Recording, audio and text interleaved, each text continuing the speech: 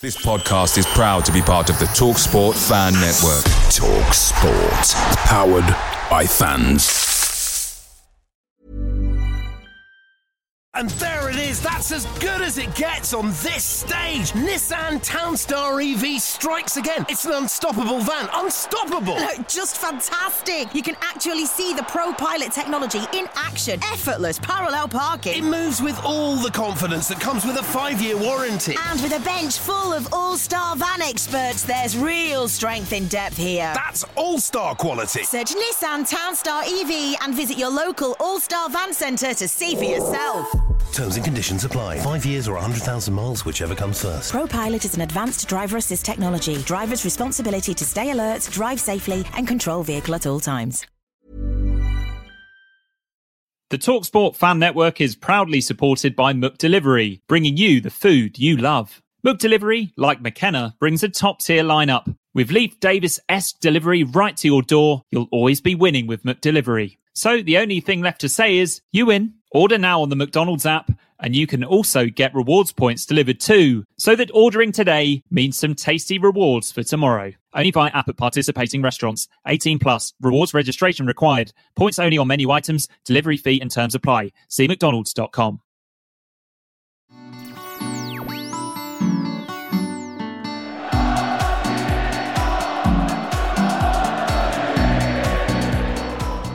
Hello and welcome to the preview show edition of the Blue Monday podcast, a 3 times weekly show looking into all things Ipswich Town. I'm your host, Richard Woodward, and I'm delighted to welcome back the brilliant Harry from Bath. Harry, how's it going?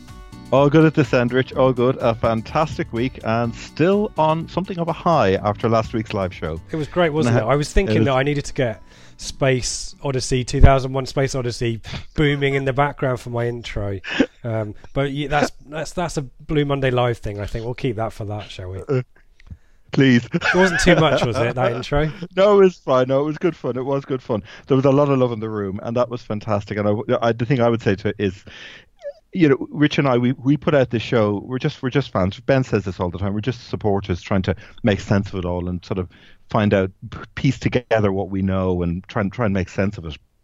But, you know, Rich and I will put this together on a Thursday evening, and then afterwards I'll go in and have supper and have a chat at home and think, well, I think we did this well and this well. You've no idea what the response is like. So the live show, from our point of view, was utterly wonderful to get so many kind comments, such kind feedback, and to meet everybody. It was really, really appreciated. And just want to say a heartfelt thank you to you all, for coming, giving up your evenings to come along, and for sharing so much kind feedback. Deeply, deeply appreciated. That's how I felt.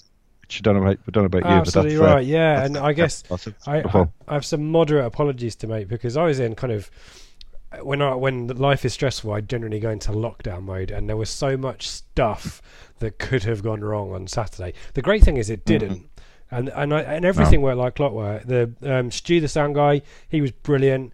All the venue, I think, was just the right size. I think we just had about enough chairs. But I'm there kind of with this laptop full of stuff, waiting for a cable to fail or a battery to go wrong or a video to die or something like that. And none of that happened. But until I could get to the end, I couldn't really enjoy it. So apologies if anyone came up and thought, tell you what, Rich is a bit of an arse, isn't he? It was purely the stress of making it all work, and I'm glad it did. So please come and say hello if you spot me I'll be at Wigan and Reading and all that stuff, and hopefully I wasn't too abrupt with anyone, but really enjoyable. And you said it on the night as well. Kudos to Ben and Shaylee as well for just making it all happen and sorting us all out, and it was great fun. And thank you everyone for coming, you know, paying money and giving up your Saturday evening to come and sit with us and chat football. Nothing better really. I just could have done with maybe a few more beers maybe.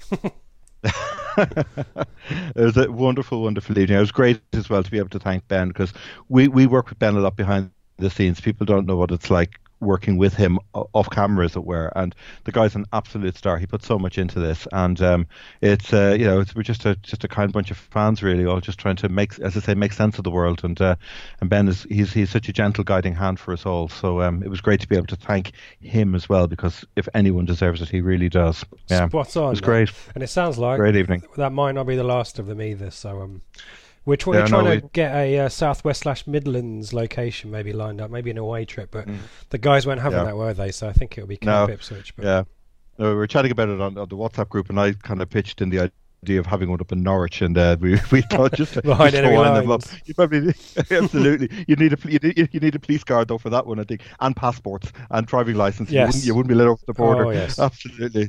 No, I don't think we'll go there. Anyway, we won't. Great stuff. And on a related point, I do want to say, and I'm saying it early, Rich, we're doing this again on Thursday evening. Rich has put up a sliding doors video looking at 10 moments in ITFC history over probably the last 20 or so years where, had the door slid in a different way, the outcome could have been very, very different and positive. Well worth watching, very insightful, thoughtful, brilliant, and quite forensic as well. When you look back and think, oh God, he's absolutely right. I won't spoil, no spoilers in terms of the detail, but it's on YouTube. If you can't find it, look on @Ipswich, or it's on the app, the Blue Monday. It's on the app Blue Monday. ITFC Twitter feed, yeah. ITFC, Blue Monday, ITFC. It's got to be watched. It is absolutely got to be watched. It's one of those. I've watched it once. I want to go away and watch it 2 or 3 more times just to let it go through the filter beds. It's very, very insightful. Thank you, Harry. Rich is now probably. I'm talking straight to the camera. I'm not looking at his face, but it is. It's the mother of all plugs because it really deserves it. So anyway, there it is. I appreciate that, Harry. Yeah. Another good thing during the week if you've got a quiet bit. Yeah, that's been a few weeks, if not maybe a month or two in the works. That and I recorded the This Week in ITFC History for Stat and Dave, and then partway through, I think their first game was 3-2 against Sheffield United in the 92-93 season when it snowed. I remember that game. I was there. And it just got worse as the night went on. And then at the end of it, I think Dave piped up going, I'll tell you what, Sheffield United end up getting relegated that season. They go down with the last kick of the last match of that season. And Dave was saying, I'll tell you what, if we hadn't stayed up that season, the next season where we got smashed by Man United 9-0 and that wouldn't have happened. Yeah. And then I think Stats said, but we would have never got Burley.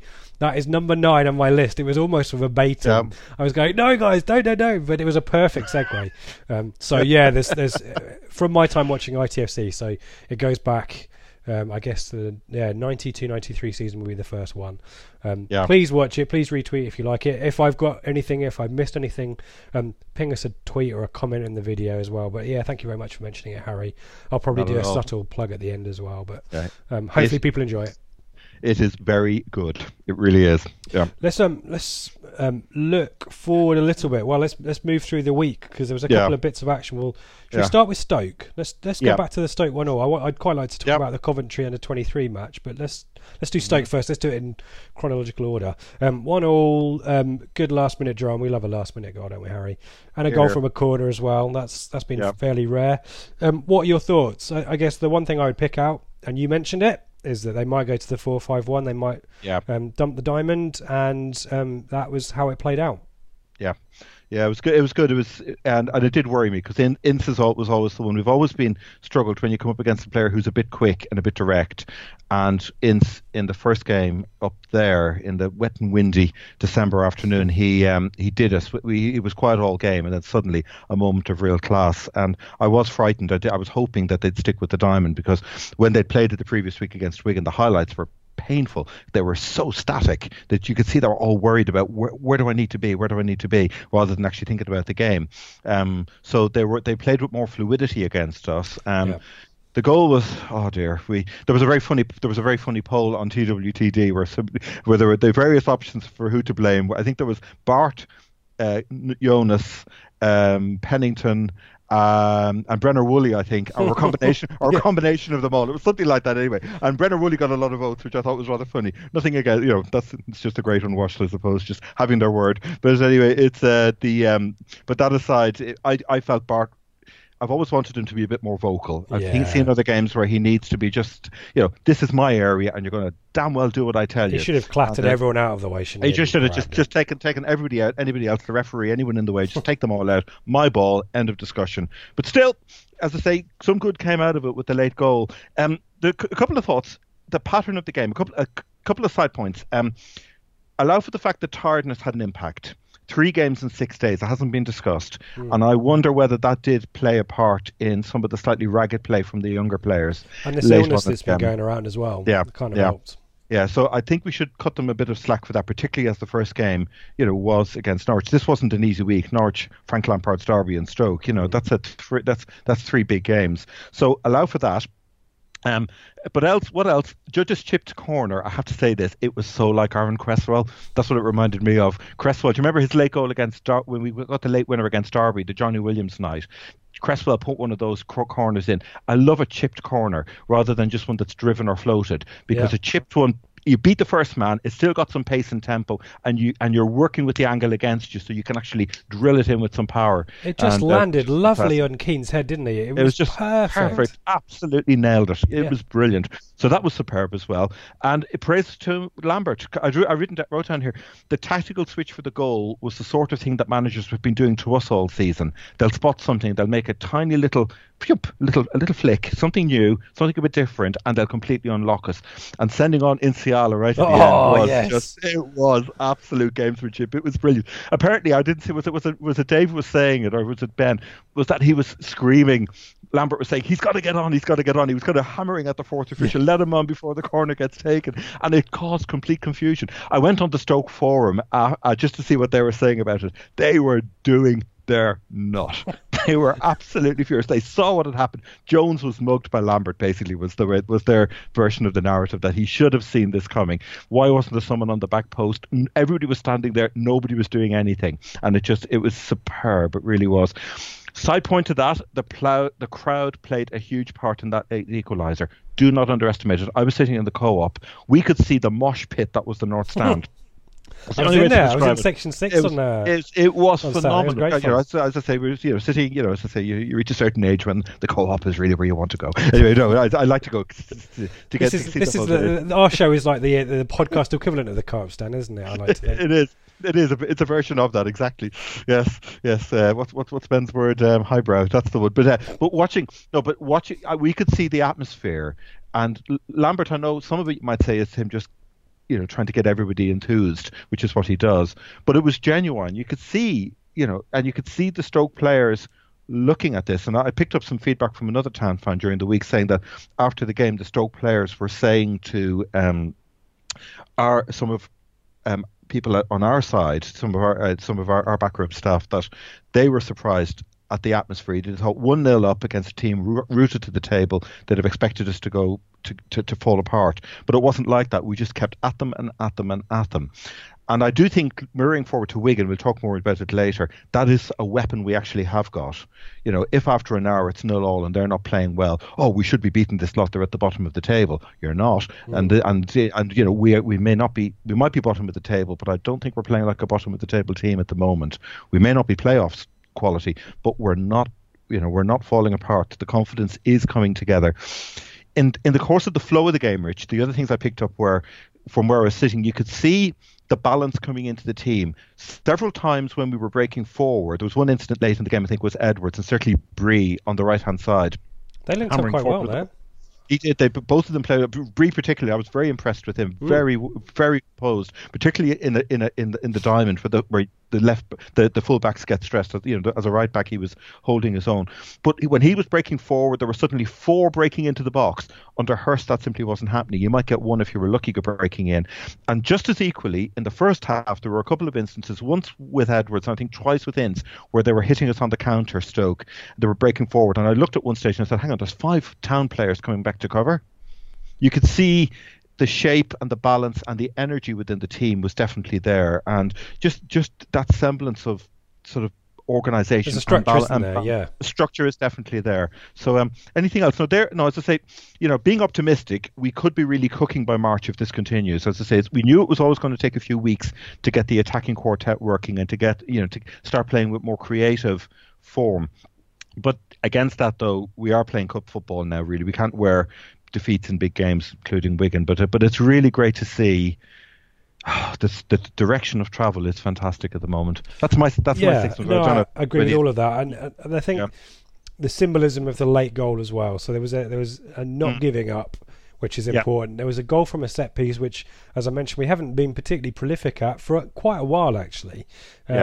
So I think that kind of was a good endorsement. And as you say, the atmosphere was really good. And what I love is this season. I'm not sure I've heard it for quite a while, and unless it's like a one-off game where there's just such a great outcome or it's been really pivotal, the atmosphere continues after the final whistle, doesn't it? I love those videos on the pitch that the club do. But actually, even when the players have walked down the tunnel, you can still hear the Blue Action guys still going on. You can hear people walking out of the stadium, chanting as well. And I think, there's a lot of maybe cynicism about Lambert kind of stoking this up and trying to get, and then it's a bit of a facade. And we've talked about this before. Do you know what? I think it's just good that people want to be at the ground and want to contribute to the atmosphere. And if Lambert needs to kind of do that, and people maybe, see it as a cynical thing, I think it's just so important just to build everyone's joy of being at the match up again. I'm a big fan of it, and long may it continue as well. Yeah, hear her. I was quickly going to talk Coventry. Coventry, right. You went to the under-23s game, yes. I took half a day off work, and it was wet, cold, and Ipswich lost. And the only highlight, and this is a nod of my cap to Mikey, and a really lovely sausage roll in the Ricoh Arena afterwards. That was the highlight of the day. We went down 1-0. Coventry were the better team in the first half. And it was a similar story for us for most of the game, particularly in the second half when we had a lot more of the ball around the 18-yard box. We just couldn't make it click. And the keeper didn't really have a huge amount to do. When he did have things to do, it was Corey Adai. He's quite a big, lanky keeper. There was a few flaps, and you kind of thought, maybe there's a chance to test him a little bit more, but we didn't really do that. So it was my first time seeing the under-23s this season, and there was a few players that caught my eye. One, Corey Ndaba, who signed his new first pro deal this week, looked quite physical. I like the look of Brett McGavin. I don't know if you picked up any of these when you saw them earlier in the season. I saw Bristol. El Mazouni was the one who caught my eye. He was okay. I'm not sure he played in a position that worked for him, or the system didn't really work for him. He was good on the ball, but I didn't see a huge amount of him. He was kind of the honourable mentions along with Barry Cotter, who was playing at centre back. But every now and then did a marauding centre back run to the halfway line with the ball. Exactly my expression. Spence was at right back. Was it right back? So was it? So it was a back four rather than a back three? Yeah, it was a back four. Okay. So, it was Pat Webber at left back. Cotter and Ndaba, and then Spence at right back. Okay. I said Ndaba could have scored from a corner. Actually, he had a free header. Should have probably put it on target. But just his stature, his physicality was good in the air. Seemed to be quite calm as well, which I think is a good feature for a centre back as well. But Lunis Fudil, I think, if I'm pronouncing that correctly, he came on as a sub. Very tricky winger, good dribbler, great with the ball down the right hand side. He was impressive. But Brett McGavin was the pick for me. Similar stature to a young Steven Gerrard in terms of his physicality. When Gerrard was young, before he filled out a bit, he was quite gangly. He kind of had his limbs kind of went out a little bit, and McGavin was very similar to that. Really good on the ball, very calm central midfield presence. Kind of sat back a little bit. Good recycling the ball, good moving things forward, and took a good set piece as well. So he'd be my tip. That's interesting. You often see this with central midfielders. I remember years ago, Danny Drinkwater, when he was at Leicester, when he came, I think it was at Nigel Pearson was the manager, and the Leicester fans could see over the summer he had been on the weights. Right. And I remember seeing it with Teddy Bishop as well when he was with us. And before in his early, Bishop Mark 1, if I can describe it, before his injuries. And again, the first season he was there, and he was tricky and he was quite elastic. And then as he started to build up, Luke Heim as well was the other one. We saw that as well. You see them blossoming, and the real midfielder coming out when they get that physicality. Then suddenly, which you simply have to have in the modern game. It's so strength based. So the pattern of the game, did it flow really well? Because that's the thing that struck me. I saw them against Bristol City, a very young Bristol City team, I have to say, back in the late autumn, and the geometry of the team was lovely. They were just knocking the ball around for fun, and it was 2-0. If they'd needed a third, I'm sure they could have found it. It was a comfortable win. So Coventry were a third in the under 23s league, and generally people probably don't know too much about Coventry as a club. Yes, they've had their off the field problems, but they've always brought through their own players. The likes of Cyrus Christie is probably a name that people might know, who's come through. Obviously Maddison as well. I don't think he I think they signed him possibly, but he's another one. So they've always brought through their own players. In the first team at the moment, there's quite a lot as well. So tough opposition. I think my impression was that we were more technically proficient, and definitely for the front, our 2/3 of the pitch before their 18-yard line ish. We were really good. We were really comfortable at moving the ball around, and the defenders were doing that as well. All throughout the team, everyone looked comfortable with the ball.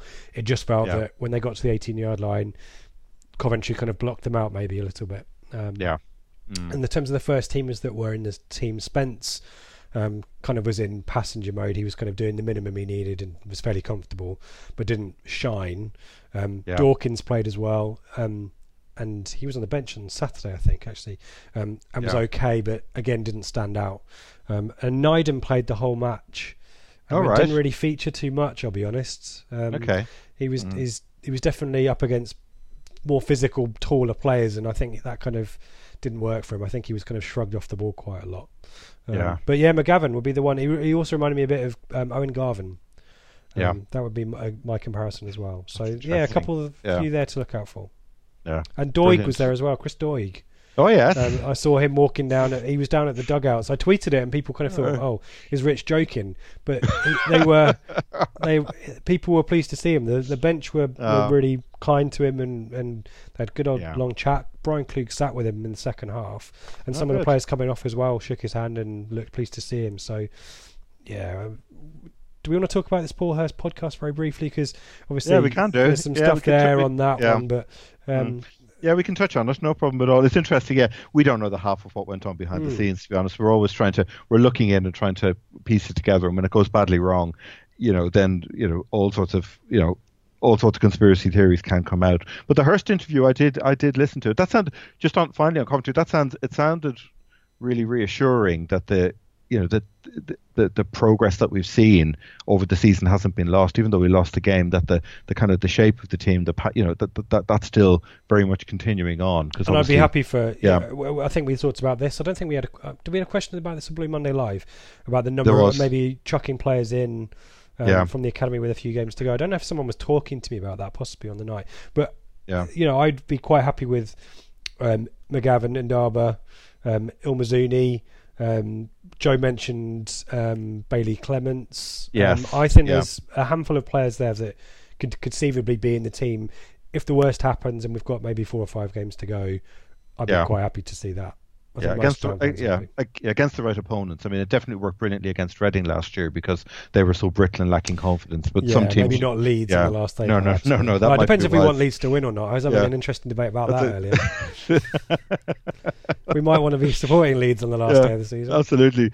Bring all the spies you want down and have a few more. We'll set you up with seats and organise sausage rolls for them all. As have the whole of the Commode stage. Yeah, exactly. That'd be very funny. Hurst was interesting. I listened to it. I did have a proper listen all the way through. A few things leapt out. It was insightful. I think the positives for me were that he did care about Ipswich. I think it did hit him. And but I also think the failure caught him completely by surprise. It goes back to my theory that he underestimated the leap between League One and the Championship, and I think it's something actually Paul Cook will come on to it. The Wigan manager might be having to accept as well. But one of the patterns that came out was the way a lot of things. He seemed to have a lot of bad luck. There were a lot of excuses. That was one theme. I was about to say there's no such thing as you make your own luck or whatever. Exactly. In playoffs, bad decisions going wrong or whatever. And there was all of the way through. Like he talked about the red hot day at Wembley in the playoff final. I remember going on the Shrewsbury message board and they were absolutely furious that they went out and did a pre-match training routine. And Ben was there. He'd know. It'd be interesting to get his take on it. But he said that the players were baked. But from the pre-match, they did a proper pre-match training regime. In an enclosed Wembley Stadium on a blisteringly hot May day. So you've got that. The other thing which made me smile was the pattern. He talked about conceding from set pieces at his previous clubs, which I kind of we've heard that before. In hindsight, I mean, it was interesting to listen to. Really, it's kind of more academic now. But my sense was, he should have stayed at Shrewsbury and done a Chris Wilder or a Neil Harris, come up with the team, stayed there and carried on with it. But maybe he felt... It's a difficult one for him to turn down, isn't it? It's, for anyone who's not aware of it, by the way, it's not the top 20 podcast. Two good guys there, George and I forget the other guy's name, Ali, I think, who do some really great stuff on the Football League. Brilliant interviewer. He really did. It was a brilliant interviewer. Yeah, he really prepped up brilliantly for it. It was fantastic. There was another thing that I'm trying to remember. He was talking. He lamented fitness quite a lot, and he was talking about this when he was at Ipswich as well. And you wonder whether the fitness was too much of a fixation rather than actual tactics and systems of play when he was with us, maybe, because he moaned about that quite a lot, didn't he? Moaned about the previous pre-season regimes. Moaned about, the likes of maybe Dazelle coming back from injuries. He's definitely moaned about Adeyemi and Hughes, didn't he? And I wonder whether that was too much of a consideration rather than actually how we set ourselves up to win the match. But I don't know whether you have thoughts on that. I think it was definitely fitness over tactics, and the tactics was the thing that kind of, in hindsight, was the thing that completely undid him, because he was out-thought time and time again by... you could argue, you could see Lambert doing it a little bit to Jones on Saturday with Stoke. Yeah, great shout. So you could see a similar parallel there, and I think that was the thing that he just kept getting caught. It's such a streetwise league, and exactly, focusing on fitness. Ben said it, I think, in his interview in the Talk Norwich podcast. I think he's a great lower league manager, and he will come back in League 2 or League 1 team where it is all about fitness organisation and just a good basic tactical overlay, sort of overlay within that. But when you look at some of the clever managers sort of prowling around in the Championship, and they've all got different, isn't it? McCarthy has made a career out of eating the lights of Hurst for breakfast. Getting a 1-0 win out of nothing, and that kind of. Yeah, I think maybe he was. I think we've agreed he's naive, wasn't he, when he came to us, and hopefully it's a useful learning for him. But I wonder whether the Championship is probably a bit too far for him. But but we'll find out. So there may at some point be a podcast in the future where you could spend an hour listing what went wrong, all the things that happened. Not all Hurst's fault, though. Let's be honest as well. Right. So when things go that badly wrong, it's really just one thing that's caused it. Yeah. And he's number 10 on my video, by the way, the sliding door. He is, yes. It starts off with Rotherham. Yes, the 1-0 defeat. Yeah. That was really... I'm not going to do any more naughty plugs like that. I promise. No more like that. Should we talk Wigan, finally? Yeah. We're 25 minutes in. Let's talk about Saturday's opposition. On the preview show, so we did a bit of a mini Wigan preview on the Blue Monday Live. I was able to put up the... this season's kit for the first time. I don't actually own it, so it wasn't going up today because it's a minger. But a 1-0 win, one of our 3 wins, 33% of our wins have come against Wigan this season. Yes, indeed. Which is a great stat. 15th of December that was, just before Christmas. Lambert's first win. And I think on Saturday we kind of focused a little bit on the players that have come in and out since then. So I think we'll continue to do that. We'll do that with a bit more detail. The focus, I guess, that I have for us, Reece James is a player that I really like the look of. You picked him out in our preview before, and he's kind of moved up the pitch a little bit, as Callum Connolly did for us and Chalobah's done for us. But the other player that I want to focus on a little bit, who didn't play in the last match because of injury, who might be back, is Nick Powell. So where is the best place for us to start, Harry? We could start. Let's start with the attacking midfield, because that's actually a big part of it. They play, in simple terms, they generally 90% of the time. One of their fans said Paul Cook will play 4-2-3-1. Sometimes he'll switch it to 4-3-3, so you'll have a slightly more attacking extra midfielder. So and just move it a little bit further and move everything forward 10 yards at the attacking end. And he does like width. He's at the moment you've got 2 wingers playing as fullbacks as well. So you have 2 sitting holding midfielders and the 2 fullbacks. The idea is they bomb forward and then the sitters will cover if necessary. But it's worth talking about the 3 in behind the striker, because they started brilliantly. They were something like 3rd in the table, having played a game more, admittedly, in late September. They got off. They were cooking on gas, absolutely hammering along. And then slowly since then, there's been this narrative of decline, a combination of injuries, because they're one of the have-nots, they don't have strength and depth. So when players came out, they didn't have the ability, they didn't have the wealth of squad to be able to cover. Plus then a loss of form of some players, then those two things together, you saw them going backwards. And when we hit them in December, they were properly on that kind of curve, going on the downward curve. We talked about the bounce, the kind of the promotion bounce, because their home form was so brilliant, wasn't it? Yep. Last season, and there's always that momentum. And I guess the hope for Paul Cook is they can carry that on throughout the season. But as you say, those kind of culmination and those issues, particularly the injuries, have kind of prevented them from doing that, and they are hovering outside the relegation zone. They have the draw to Rotherham a couple of weeks ago is probably quite a significant result as well, one where they probably look to move gaps, to build a gap. But is there a sign of things? Certainly the injury crisis we mentioned, Pal, the injuries are sorting themselves out, aren't they? So is there a hope that they might have a bit of an upturn? I think they're going to be safe. I think they're going to get out of it. I was looking at, because you look at them and you think, okay, what's the direction of travel? They've only scored 9 goals in the last 10 games. This is the output of all of the problems that they've had, and 16 conceded. Since we played them in December. Lack of creativity, lack of confidence, but the players are starting to come back now. The players that they had earlier in the season, you're suddenly starting to see the creativity come back into the side. They're suddenly starting to play a little bit more on the front foot. And I think just as we're gathering momentum towards the end of the season, I think just as equally they're going to be gathering momentum as well. I'd be surprised, given, unless all these players that are coming back from injury are being brought back too early and then they go off again, then I think they may have enough to get out of it. They're worried. They think it's between them and Rotherham for the final place, assuming us and Bolton are down. But Millwall got a good win, didn't they, midweek as well? So Millwall they did.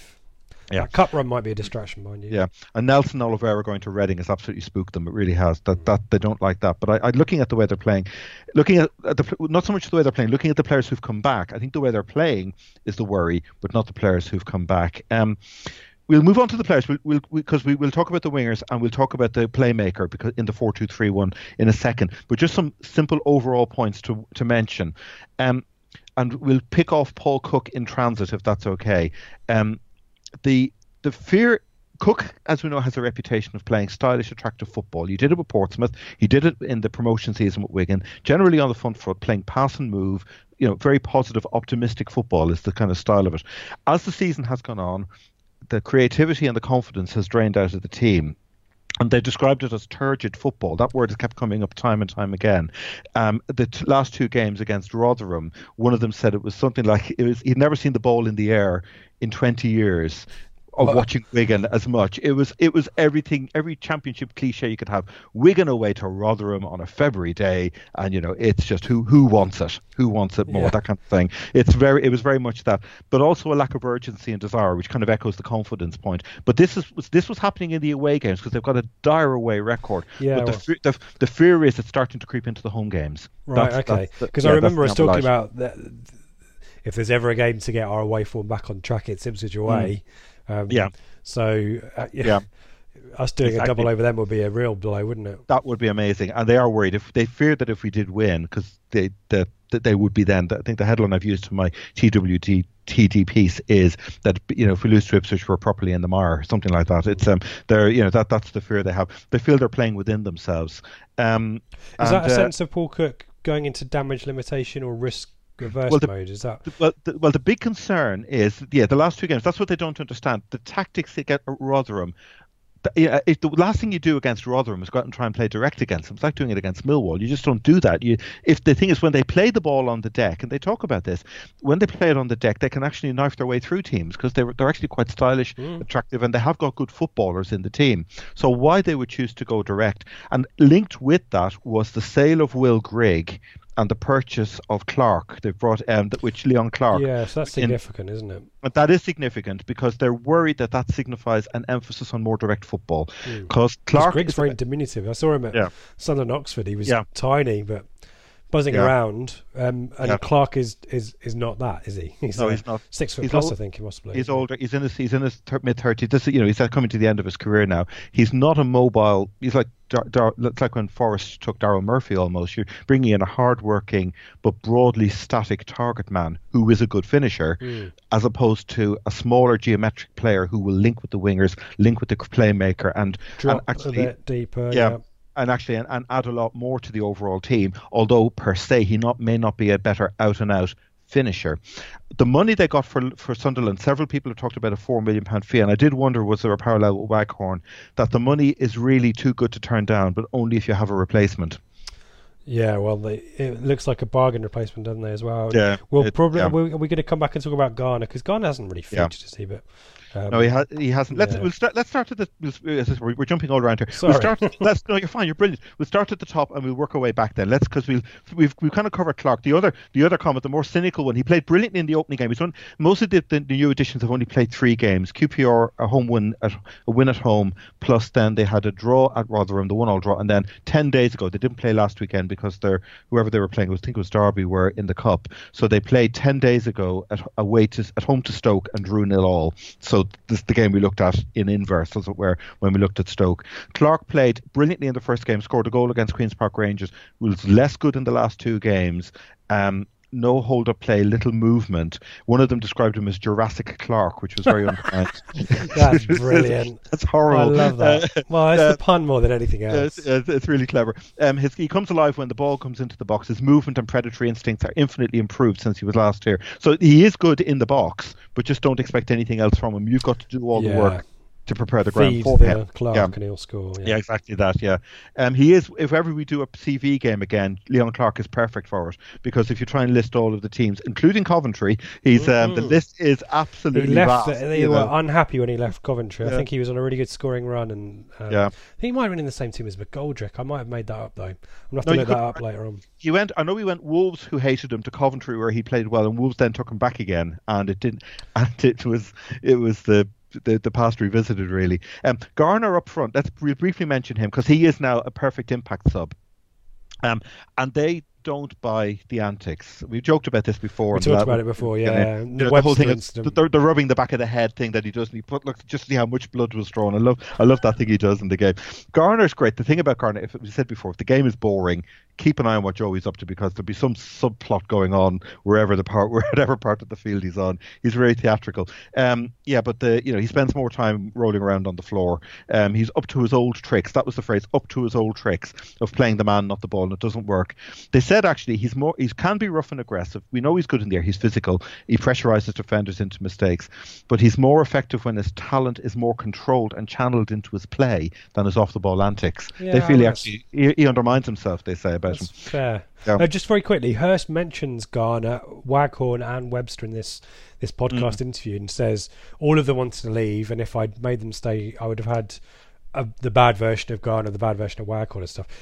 Just that prompted me the thought on Garner, because I think he was always wanted to go back up north, but as a professional he probably would have stuck around if we didn't want to sell him. And then it makes you think about Hurst and his ability to motivate players, whether he had any character about him to encourage them to stay. That was something that I picked up on as well. Sorry, as an aside. No, it's true. No, it's the excuses again. It's the giving up too easily. It's the kind of externalizing a problem. Is it? Dave Brailsford talks about 4th to 8th mentality. People who finish medal in tournaments usually take ownership of any problems that are outside their control, and they make the most of them. People who finish 4th to 8th will usually externalize the problem. And Hurst is a classic example of that. He really is. If this had happened, then we'd have done all right. You've got to own it, and you've got to take control of it. Anyway, sorry, that's But Garner, I don't know. I think he would have been professional. He would have stayed, and in the way Freddie has, he would have led the line and done what he could to the best of his ability. He is a professional. So in that sense, yeah. So let's look at the guys. Let's look at the playmakers and the wingers, because this is fascinating. Nick Powell. We talked about this before we started recording. There is a small side point to Powell. He's a playmaker. He came to them from Manchester United. Stacks of England youth under 21 appearances all the way through. He was seen as a really bright prospect. He's 24 now. I think he came to United from Crewe, if memory serves me right. We tried to sign him from Crewe. Paul Jewell tried to sign him from Crewe. Yeah. And then Man United came in, and obviously that was never. Yeah, that's going to end it. No, Jewell, to be fair, had an eye for a player. Not always, but he did. Give him that. Cresswell. But there is an issue, and I mentioned Knudsen in this context because Powell is out of contract this summer. Oh, is and so you're suddenly getting the fog of suspicion has descended. Oh, really? So because he's been out with injuries, he had. I think. Did you say his wife gave? We were talking about this before. His wife gave birth recently, so he missed a game. He missed a game for that. But are these all adding to the conspiracy theories? Are they? Yeah. He was out. He was out since late November, early December. He missed a game in December against us, and the problem is that he came off the bench against Stoke. So that was his first time back in months, and so he had a run out. That was 10 days ago. So you could assume if they played behind closed doors games in the last 10 days, whatever, I don't know what they've done training wise, that he may well be match fit. He could start. He is a threat. Fast, hard-working, strong in the air, and he can get goals and assists. So he's not just a deep-line playmaker. I'd call him a second striker as much as anything. The way he can burst forward, he is a problem because of the quality he has. The criticism, it's a fine one they make, but it's worth mentioning. One of them said he's an unusual player with so much potential, but half the time they don't think he knows what he's going to do. Oh, okay. So he hasn't quite mapped out. He's got too many options almost, and it could be experience and judgment. But at 24, you would expect to see that blossoming by now. You really would. Is he a set piece taker as well? Am I right in thinking he takes a free kick? He does, yeah. I think I remember seeing him score quite a decent free kick early in the season. Yeah. I can't remember actually. Yeah. The other player that I've got listed. Any more on Powell before we move on? No, but the other playmaker worth mentioning, because he did play against us in the first game, was Josh Windus. Oh yeah. Yeah, and just worth mentioning him because he may well start. Great movement, great anticipation, but he's 25. He came from Rangers, if I'm not mistaken. They summed him up against Rotherham. He had the skill, movement, and pace to hurt teams, but also the powder puff physicality that's so frustrating. So if he'd managed to play to his strength, he could have actually unlocked Rotherham and caused them even more problems. But often he will let centre backs have the ball without challenging them, and he backs out of challenges he could have attempted. And I don't think it's the Ince thing we talked about last week, where Ince makes the show of doing it. I think with Windus, it's actually a confidence thing more than anything else. Okay. He is a technically good player. He's like a poor man's Powell, I would say, really, describing him as that. Good movement, good anticipation, and quite good on the ball, but championship good on the ball, whereas Powell could be a level above. Yeah. And another player that could have been signed by Paul Hurst, actually. The two players that I wanted to go on to, though, were Morsey and James. I suspect that's probably where you got your bulk of your concerns, is it? It's interesting to watch. That's they're James. We mentioned it in the live show. He played it right back against us. Hit the bar, didn't he? We mentioned that too. Great shot. Really lovely kind of cross-come shot type thing, wasn't it? Lethal. He is. This guy is dangerous. He really is. He moved into right back. Morsey. We talked about Morsey as well before the last game. The way they said he's a yellow card merchant. Time and time again, he's the lack of discipline. He can go careering into challenges. He picks up yellow cards. He got a 2-match suspension for the number of yellow cards he picked up, and that prompted Paul Cook to move Reece James in from right back into a holding midfield role. And initially, in the first half an hour, it took him a while to get used to it, but then after half an hour he cracked it, and he knew exactly what he needed to do. The thing about James, he's very forward thinking. That's the word. Forward is the word you have always in your mind with him. He's strong at the tackle. He always wants the ball, but he always wants to go forward with it. He's got that dynamism no matter where you put him on the field. One of them said he can play anywhere. You can tell watching that he loves the game. Really good at passing. Always up for the battle, and he could be the midfielder. If Morsey is what Morsey is, they describe him as a driving force, but more in the sense of doing the pressing, doing the water carrying. He's kind of a unit which provides industry in front of the back, but limited technically. They say when he gets the ball and he gets into a dangerous position, he will often slow the tempo down because he's not quite sure what to do. Whereas you feel with James, if James breaks forward with the ball, his instincts will be more. He can bomb on a little bit, maybe. He can bomb on. Yeah. And the fear could be that if you've got Reece James sitting in behind Nick Powell, that's not a good situation from our point of view. But James is one to watch. We talked about this in the live show. Somebody just drew a parallel with him being a David Beckham quiz question. I was going to get you to do this one. Yeah, I mean, that's high praise, right? It is, yeah. They're absolutely convinced, and nothing has changed their view from December that he's going to be a future England international. They don't think he's one that Chelsea are going to bring in and then farm out. Just keep an eye on him at the game, as I say. They said that one of them said, "I'm just going to enjoy watching this young man play for the rest of the season because he won't be back here next year." It's one of those. It's a bit, it's a bit like Gio for us. You just think, oh God. You just think, oh yeah, it's just a happy memory really, but you don't forget it. But he's just an absolute natural footballer, and it took him a little while, as in half an hour to get to handle the defensive midfield role, because it's a more tricky one, way more tricky than right back, which is tactically quite simple. But he got it straight away, and instinctively he knew the positioning, the technique all just came to him. So I think most of them think that James and Morsey is the ideal central mid, the defensive, the sitting partnership, as it were. Plan B, there's a couple of names worth mentioning. I don't think we're going to see Gary Roberts. I know he's a winger, but they've been seeing him. He's been used as a bench option centrally a few times as well. Did he play the whole game against us? He did. And we said he'll be off at 60 minutes. And I was thinking, well, when's he going to go off then? But he managed to last the whole thing, didn't he? He did, yeah. They reckon he should. I mean, he's another one for the CV game when you look at all the teams he's played for. But he's an absolute veteran. But they love him there. They feel even if he doesn't play next season for them, they want him there for a couple of more years because of the role model, the fact that he's such a great player to have in the squad. Yeah, but they don't think he has the legs to play a wide role. The other Plan B players, Lee Evans is probably the most likely other one to come in. He came over from Sheffield United. Used to play for Wolves in the kind of Kenny Jackett era. A cog that makes a team function when they play well. But funnily enough, he's a player whose form has diminished as the team has declined as the season has gone on, because I think that footballing on the deck style suits his style of play more. He's a very industrious player, covers every blade of grass, sets the press from the front and works tirelessly. But they've been talking about the fact that he's been playing a lot of safe and sideways passes as the team have lost confidence. Now, when you get better players in there, that might all disappear and he'll get back to what he does best. Also a question mark over lack of pace, which is probably why he's in the Championship and not at a higher level. But a cog who makes the team function when they play well. It could be if they switch James back to right back, and you could see Morsey and Evans play against us, because that was the partnership that played at Portman Road. Portman Road, I was about to say, yeah. Sure. Two other quick side mentions. Darren McGibson. I don't know if we played. He's just not trusted by them. There's always a risk of putting Darren Gibson in and losing the game. An awful waste of money. He was the guy who came from Sunderland last year. He was a free transfer. Yeah. Did we talk about him before? I think we possibly did about the Sunderland Till I Die documentary. Yes. He had a really troubled end to his spell at Sunderland, so I'm not surprised I don't trust him. Yeah. I mean, you look at his career: Manchester United, Everton, Sunderland, Wigan. You know, the direction of travel. You know, it's quite sad. He's 31 now. One of them said cynically, they said there's a piece on the club website in which he says he's happy and enjoying his football.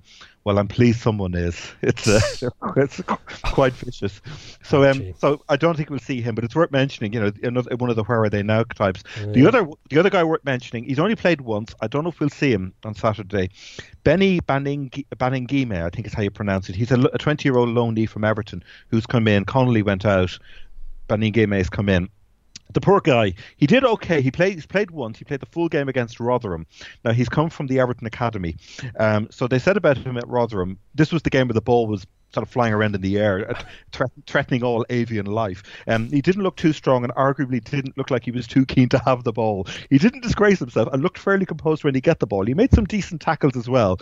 And the best line of it was, he was probably scratching his head thinking, we didn't play this badly at Everton's Academy. You know, it would have been, that's a baptism of fire, isn't it? Just going from Everton. Work on those neck muscles so you can see where the ball is. Yeah. Exactly. You know, all this lovely technical geometric football. It's all really nice. School of science. Yeah. And exactly, that's what they call it, isn't it? Yeah, it's suddenly going to Rotherham on a school of hoofs. Yes, yeah, exactly. You know, can we not knock it?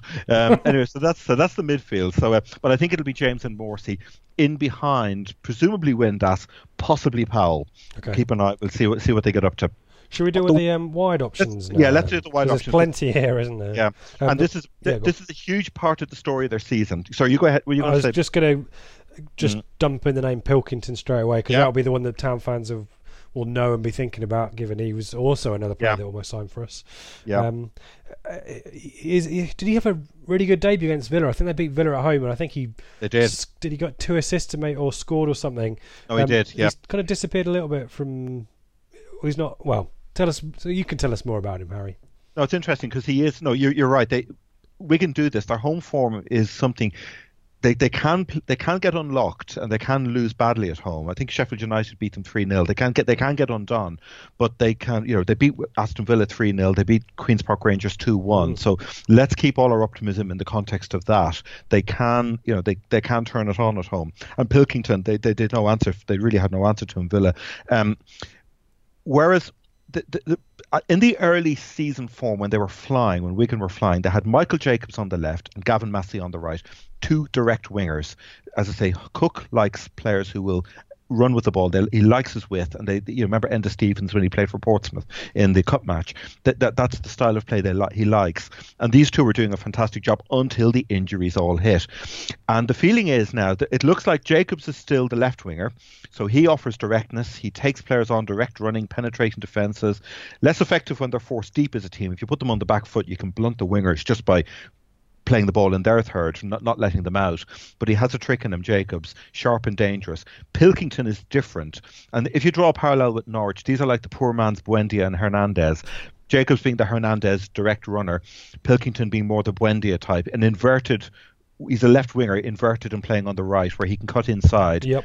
Technical, and he's used to the ball. He doesn't give it away. He doesn't hoof. He always passes, and he has purpose. And the phrase they said was he can provide a final ball after doing all the initial hard work. That's what they like about him. Cardiff have used him as a number 10 at times. I remember that's when they were struggling for options. He played in behind the striker. Great feet with the ball, a turn of pace, and he does add spark to the midfield. So he's the kind of the brains of the wingers, as it were. He will certainly start against us, no question about that. But him on one side. I always think that if you have a tricky technical winger and you have a fast direct winger, that's actually a really nice combination, and it does work. So if you do flick them over, you're asking a lot more questions of full backs. He tends not to do that.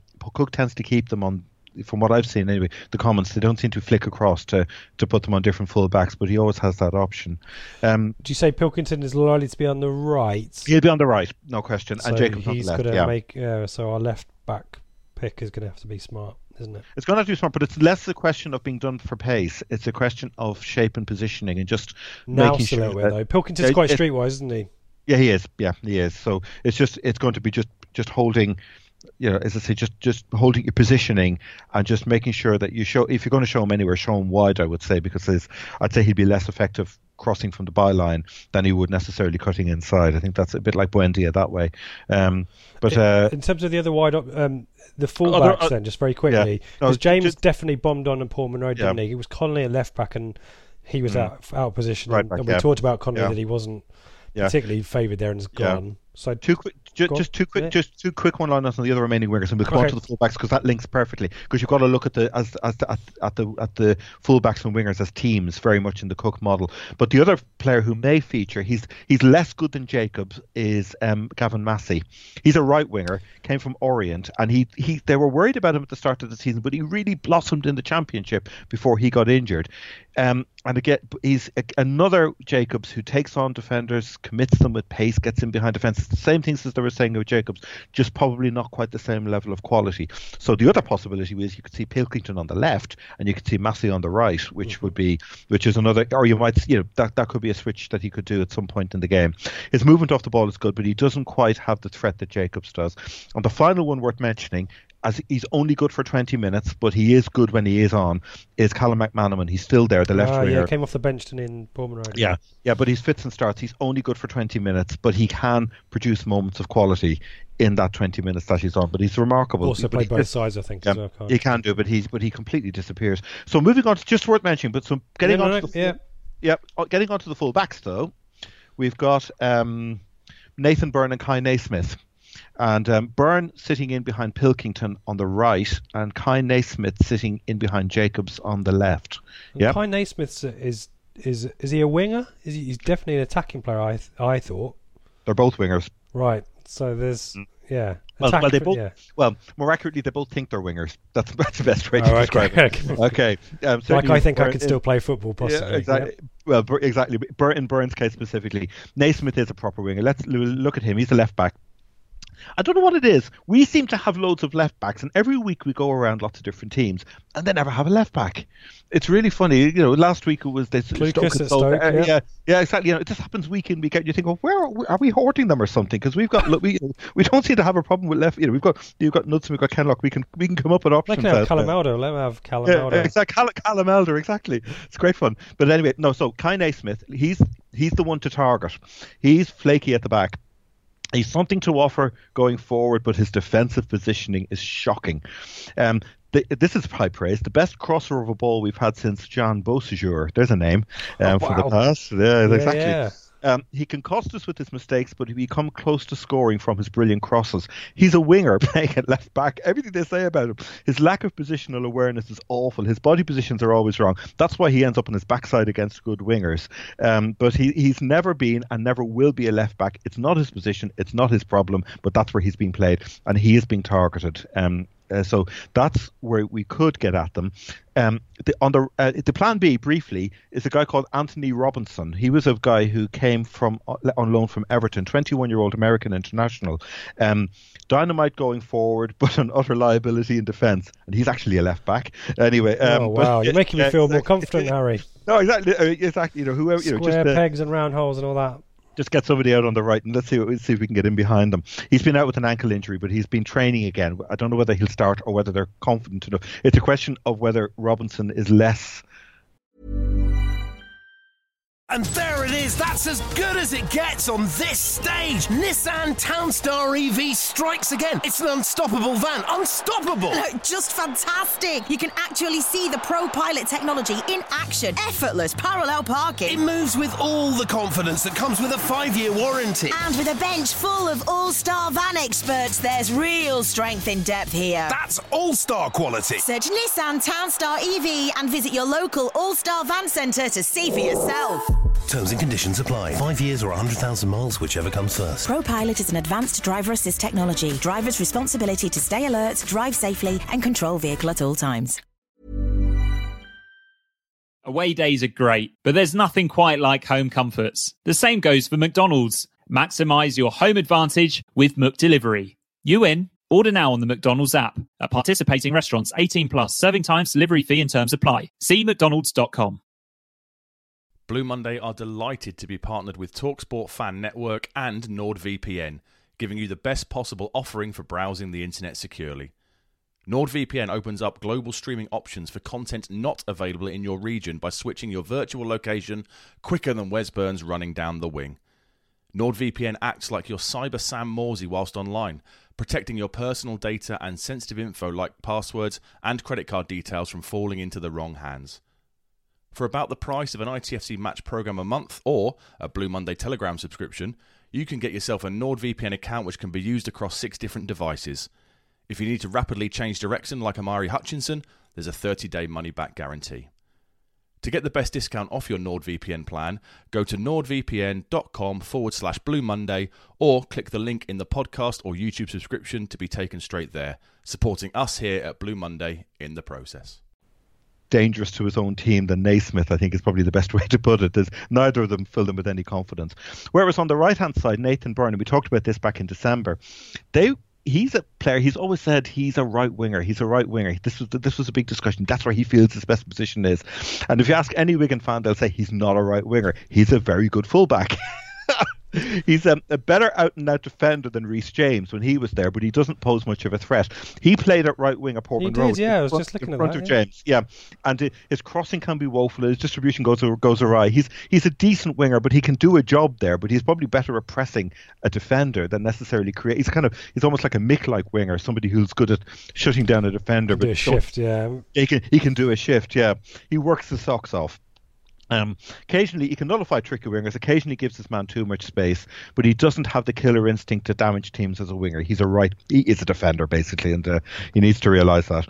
He came from Wolves. He's ex-Wolves, so that's the two fullbacks. But you can see. You have to look at them, if you're watching the game, look at them as a team just to see how they're operating. It'll be Byrne with Pilkington and Naismith with Jacobs. And in that sense, you could argue they'll have more of a threat on the left, but just as equally, they could be more vulnerable. They could be got in behind on the left. But yeah, the inclination is for them to bomb on as well, as you say. So yeah, it might be up the pitch, mightn't they? They could be both up the pitch, whereas on the other side, you feel Pilkington and Byrne, whatever Byrne thinks about himself, you'd feel that's a more balanced pairing. So, which leaves us then with the central defenders. Should we start with the keeper? Can we do the keeper? Yeah, the keeper's changed. You were telling me it has changed. It was Christian Walton beforehand, who was on loan, I think, from Brighton last year, and then he was reloaned for this season back from Brighton again. So he helped them get promoted last year. But he's been dropped in place of Jamie Jones, and this is quite fascinating because the two of them are almost the inverted mirror image of each other. Walton is a great shot stopper, but can't command his area and refuses to come out for the ball with the ball. Jones is the complete opposite. Jones is brilliant at commanding his area. He comes off his line for 50-50s. He's heroic. He's alert. He takes good positions. He's quick to respond to potential threats, diving at strikers' feet. They talk about all of this, but he's awful from range. And it's worth looking at. Too harsh of a goalkeeper then, yeah? Exactly. You put the two of them in together, you've got it perfect. It's really bizarre, this. Jones is much more assured than Walton, but they played Forest a few weeks back and they were beaten. I think it was a 3-0 or 3-1. 3-1 they were beaten. Yeah. And all the Forest goals were from long range. And they played the QPR the next week. And of course, Steve McLaren had looked at the video. And apparently, Queen's Park Rangers were shooting from virtually the centre circle because they recognised it. They thought this might work. They kind of overdid it a bit. But it's one of those things, if you get space on the edge of the D or somewhere around there, just have a crack. You never know. We didn't do too much of that on Saturday. I was thinking we should be shooting a bit more from range against Stoke, and we didn't do that. So Yeah, maybe certainly against this keeper, it might be worth just let fly every so often and follow up. Alan Judge, Judge, exactly. Judge, if you find a half a yard, let fly and see what happens. He came from Stevenage and he's broken in. They like him. They're more confident in him than they are in Walton actually as the season has gone on. So that then leaves us with the 4 centre backs, and probably shall we start with Danny Fox? Is he a new signing? Yes, he is. Came in from Nottingham Forest. Yeah, it's a name that's been around in the Championship for quite a while now. Yeah. Well, I've been doing Rangers the blog as well.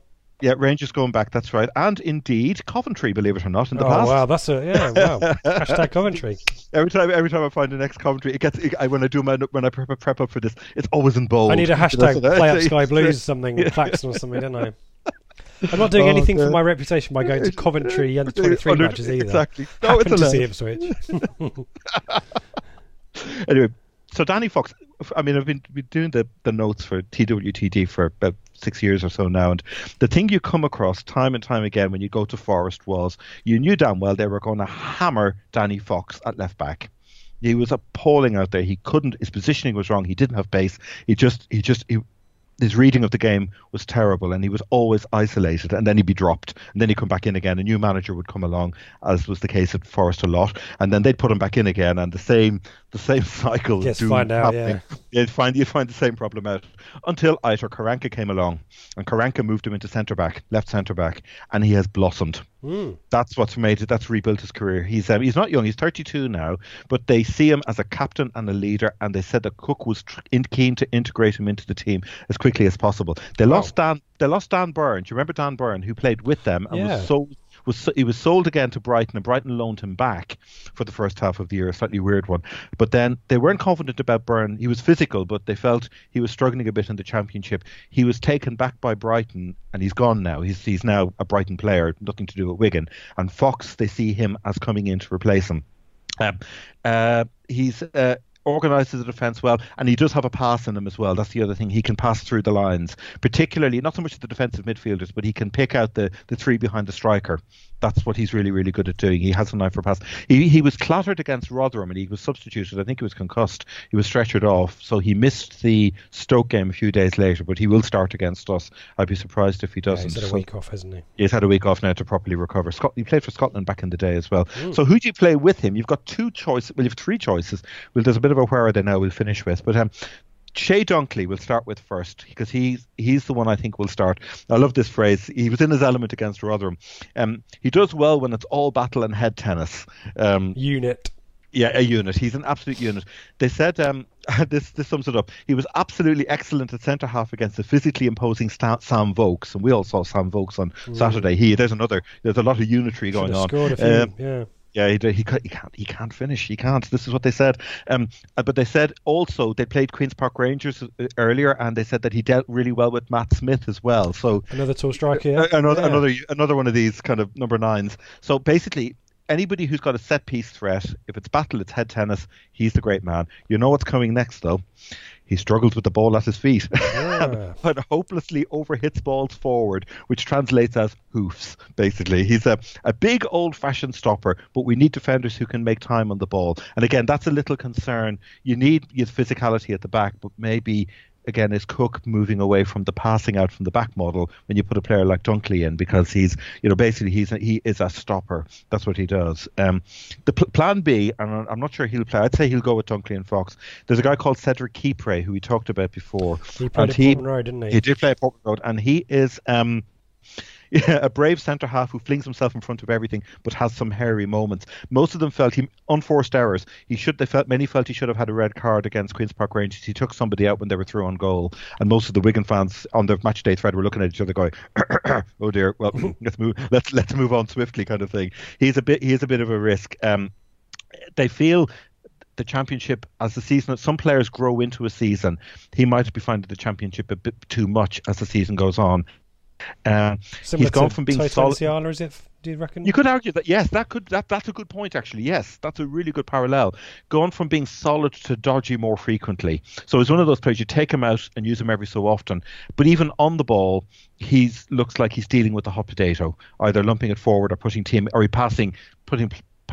of playing it to a teammate who will be caught in possession, basically. He's missing a lot of headers and beaten to the ball. His background, he's from the Ivory Coast. Well, I think he's French-born, but he's Ivory Coast under 23. Came through the Paris Saint-Germain youth, was taken by Leicester, for whom he didn't play, went on to Motherwell, where he did play, and came from Motherwell to Wigan. So that was his slightly colourful... That's a good CV game as well. It's a great CV game. You can spot him in a minute. But he's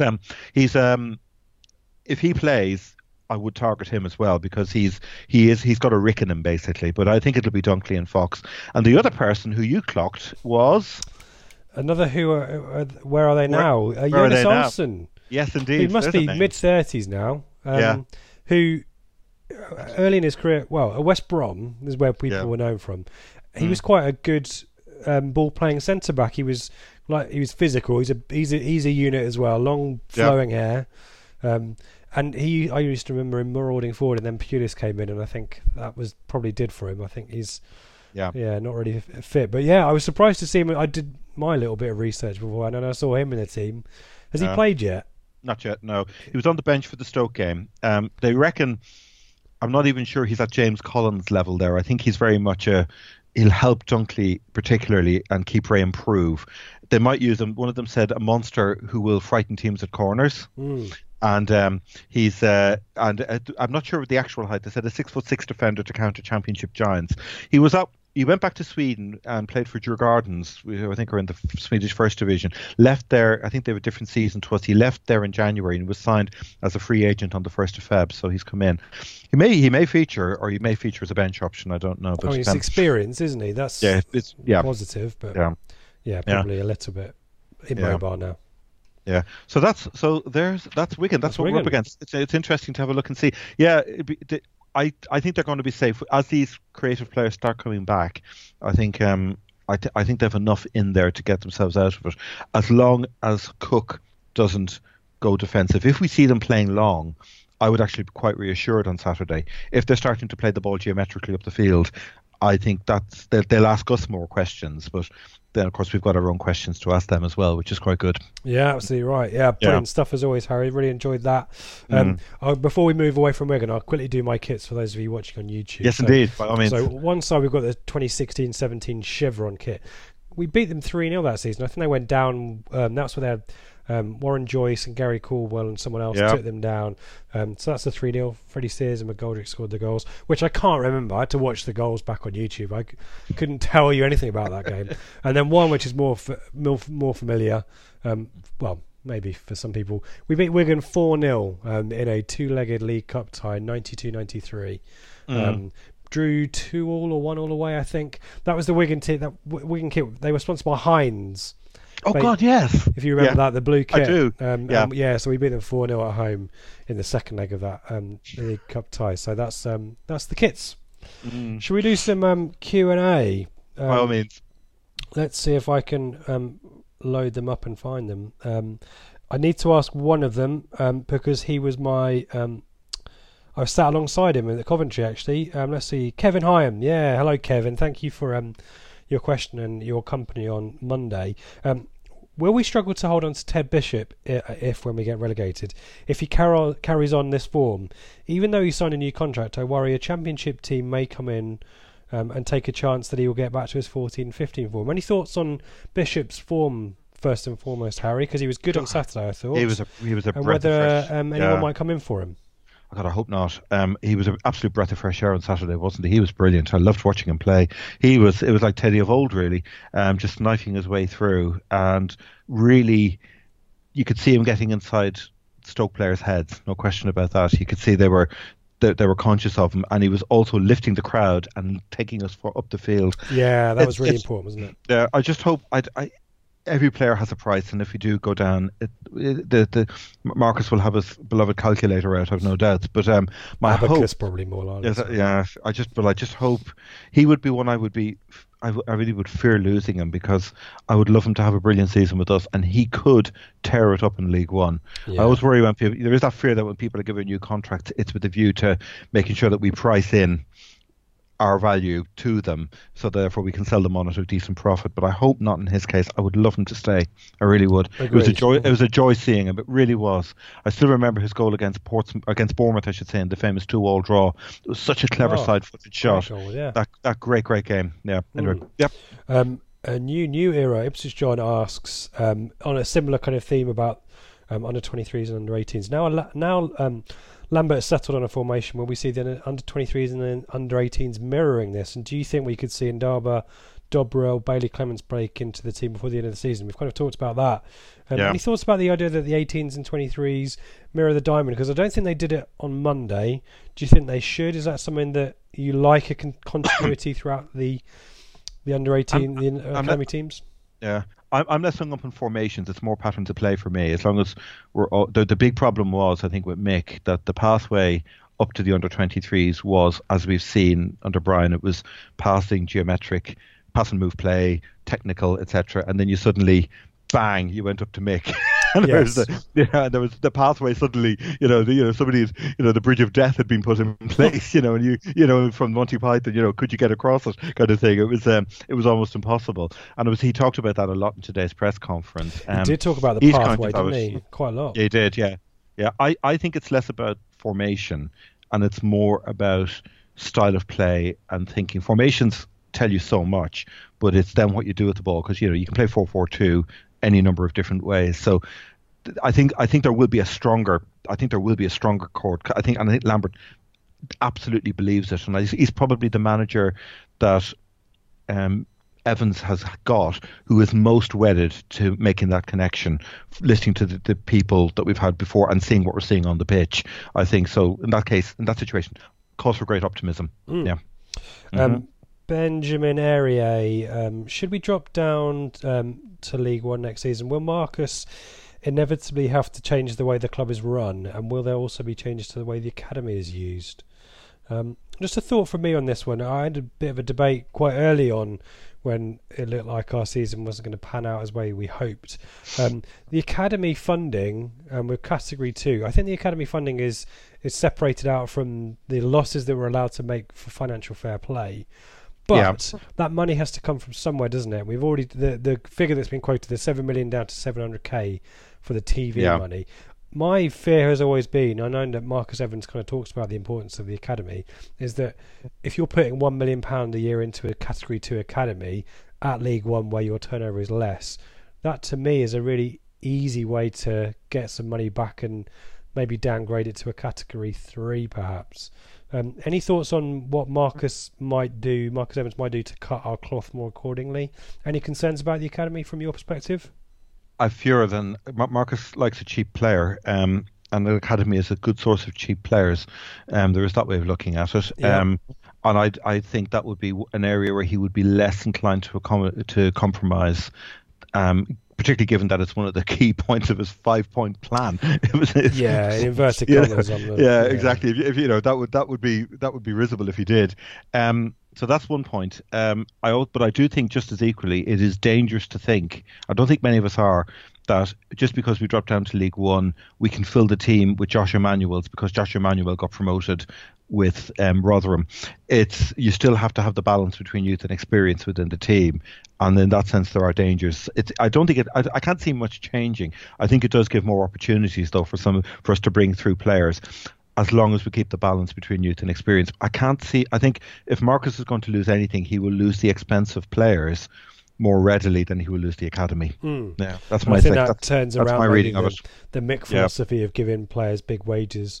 On that point, Harvey, who I met on Saturday, if the rumours are right about that Bart is on big money, do we have to sell him once we get relegated? He can see that being a potential problem with him on a long-term contract. There's a lot of chat about players on big wage reduction percentages because of relegation, but any thoughts on Bart's situation, particularly as a new contract last summer? Yeah, it's a hard one. He could be. I remember, was it Nikola Zigic was it with Birmingham? Yeah, great show. Yeah, and he was on something like 70,000 a week. When the club, he was an absolute millstone around their ankles, as it were, and they couldn't do anything about it. He played professionally. He did everything he could when he was there, but you expect so much more from those players, though, don't you? At that money, your poor judgment sort of slaps you on the face for doing it. And you could argue that Bart's form this season has not reflected his salary, if that is the case, and if we could lose his salary off the books, with a heavy heart, you might say, well, maybe it's time for to draw a line under it. But then again, we've seen what he's like at his best. That's the other. It's a very difficult one. I do think players who are on high salaries, there aren't that many of them. I don't think that's the thing. We're not going way down with a large number of them. But I think that because there has been a fairly carefully nurtured wage structure from looking from the outside, I think Bart would be the most likely to go, given what he's on, assuming that is the case. Yeah. In terms of drawing a line under an era, Arthur Pickthorne asked, the last two games were the second and third times in 6 years that neither Chambers or Skuse has started. Is it an end of an era there? This came up last week, and it really set me thinking. It was a brilliant question, because we always assume Skuse, in he goes. We know what he does it so well. And Lambert said that there's simply if he can keep Skuse next season, by all means he will, not just for what he does on the pitch, what he does off the field as well. Him and Chambers, in terms of keeping the right balance of youth and experience, if you can have those two incredibly experienced players anchoring the team, acting as a spine in League One, it would be absolutely superb. But for the first time, I began to think, if we are changing our style of play, Hughes was perfect in the Mick world. He really was, where you're protected for. It's very static. It's sort of Praetorian Guard football. You man the barricades. Whereas Skuse could pick a brilliant forward pass, and we noticed in his final season under Mick, he was getting up the field a lot more. He was trying to add that side to his game, but he isn't as natural at doing it as others. And it did make me wonder that if Lambert is moving to a really fluid style of play, that you might see, the Skuse not feature so much. But then again, Alexander Teddy was at Norwich. There is a role for Skuse in the team, I think. It was the first time last week, and I realised actually, you can suddenly see a future beyond him, which is interesting. Yeah, I don't know if you'd agree. Yeah, well, Lambert talked them both up today, didn't he? He was quite he did high praise. I think of the pair of them, you can see less of Chambers probably being more important and a more likely starter than Skuse perhaps next season. I personally, we talked about this before as well, keep them around just for their experience. Maybe this is the time to give them player coach contracts and start to move that, evolve in that direction. But I think it'd be a shame to see both of them leave. And I quite like Chambers' kind of attitude of, if we go down, if I'm the captain, take us down, or I'm the captain, take us back up. Back up again. I love that. I want to give him the opportunity. Hear her. Jack Barham, do you think we will set out the team the same way we have the last two games? Or do you think we'll change it? Maybe Edwards on a right wing, as he impressed when he came on against Stoke. Any thoughts on how we ended the game against Stoke, and whether Edwards maybe have played himself into a starting option? He was bright. He was definitely very bright. And when we look at yet another flaky left winger, and I think that was partly in Lambert's thinking as well with Lucas. Poor Lucas, he's a good player, but he didn't look that confident with the ball. And Stoke players on their matchday thread were actually praising him. I read the matchday thread and they said he had a good game. I just felt he was very nervous. Tentative was the word, I would say. And Edwards definitely was getting some joy down that side against him. You could argue with Wigan having a flaky left back that we could get at them. Give Kai Naismith an afternoon to think about. I think it would be tactical more than anything else. I think he'll probably stick with the diamond. If he's found a model that's working, leave it as that, and then throw Edwards on if we need a goal with half an hour to go.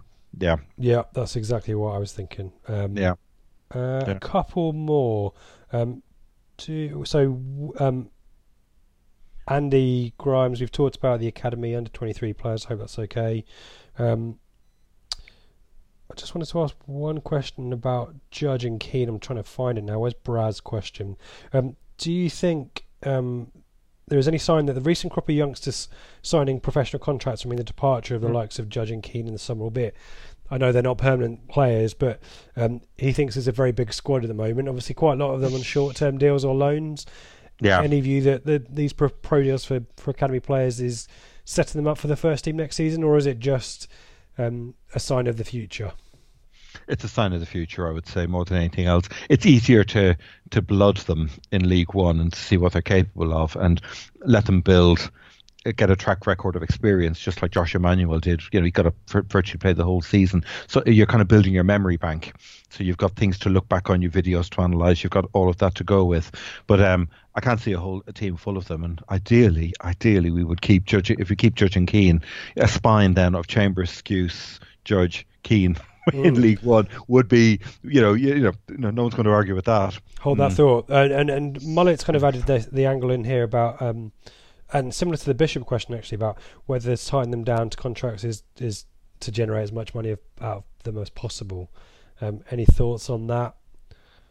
I wouldn't put that past Marcus at all. Oh no, he's my Italian mate Vince talks about, or he's a Napoli fan. It talks about, or De Laurentiis famously, well, every player has a price. Being no doubt, no player is beyond selling. Everybody does have a price. Even Andre Dizelle, exactly. You can't, well, especially Andre Dizelle, perhaps. Yeah, exactly. But so in that sense, that will be literally part of Evans's calculations. No question about that. I'll end with this one from Will Airy. If we were to get relegated, who would be our most important player in League One? Gosh. I'll allow you to include potential signings that are currently on short-term deals or loans if you want to go that way. Okay. Bloody hell. That's. I'll try not to pause too long. I'm just sort of on this one. That's a hell of a question. Who would you? The cold logical answer would be Chambers in terms of the balance that he would bring to the team. But the other obvious player, if we can dream of keeping him, is Judge, because he would be, because he's, apart from his one serious injury, he's generally not been a player plagued with fitness problems, and you could just see him running riot in League One next year. Yeah, you really could. He would be, he would be every defensive midfielder's nightmare. You don't know where he'd pop up. It was, he was, the way he played against Stoke. I mean, let's, finish on this thought. It was a joy to watch him. He was everywhere. One stage he'd be over on the left wing. Next day he virtually had a free role almost the way he was operating in the team. And he was popping up. He knew where to be to put question marks in Stoke's heads. It was fantastic. And the whole team being brought forward, and the way he was galvanizing everybody as well. It was the leadership as much as anything.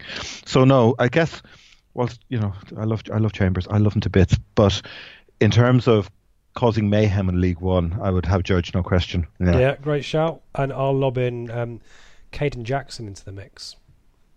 Oh God, yes. Go on. Maybe or Ellis Harrison. That's interesting. Yeah, I think we've talked about Hurst signing with their know-how a stretch too far, being in the Championship. But I think a league below, I think Caden Jackson or Ellis Harrison are good for 15-20 goals. No question. Possibly. Yeah. But I like Judge. If we keep Judge, I'd be really confident. It'd be fun. Really would. Excellent. Thank you, everyone, for your questions. Sorry for the ones we didn't have time to read out. There was quite a lot of questions about the academy, so I think we've covered that quite well, if I do say so myself. So let's finish off with some plugs, shall we? Do you want to do yours, Harry, then I'll finish off with mine? Absolutely. The weekend notes go up on TWTD at lunchtime tomorrow, and you can find them on @Harry from Bath. I always link them on my Twitter feed. So if you follow me on @Harry from Bath, you'll get the link will pop up at lunchtime tomorrow. Brilliant stuff. You can follow me at Ipswich and the channel at Blue Monday ITFC. And again, be delighted if you guys could watch the top 10 sliding doors moments video that we've got out there now. The flagship show is back on Sunday. It'll be Ben and Amy, and me and Harry will arm wrestle to decide who is the third member of the team to join them on Sunday afternoon. But looking forward to that. And we're both going to Wigan, aren't we, Harry? Indeed, looking forward to it. Greatly looking forward to it. So, yes, yeah. I've heard many things. The Reading of the North, by all accounts. So the Reading of the North. Can't wait. I can't wait. Fingers crossed, eh? Have a great, indeed. Have a great weekend, everybody.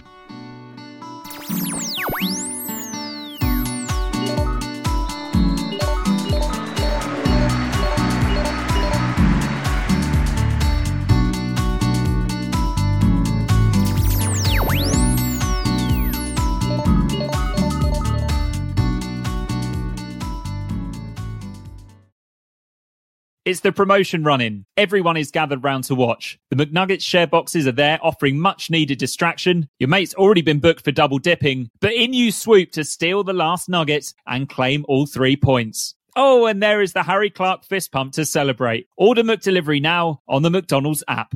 You in at participating restaurants.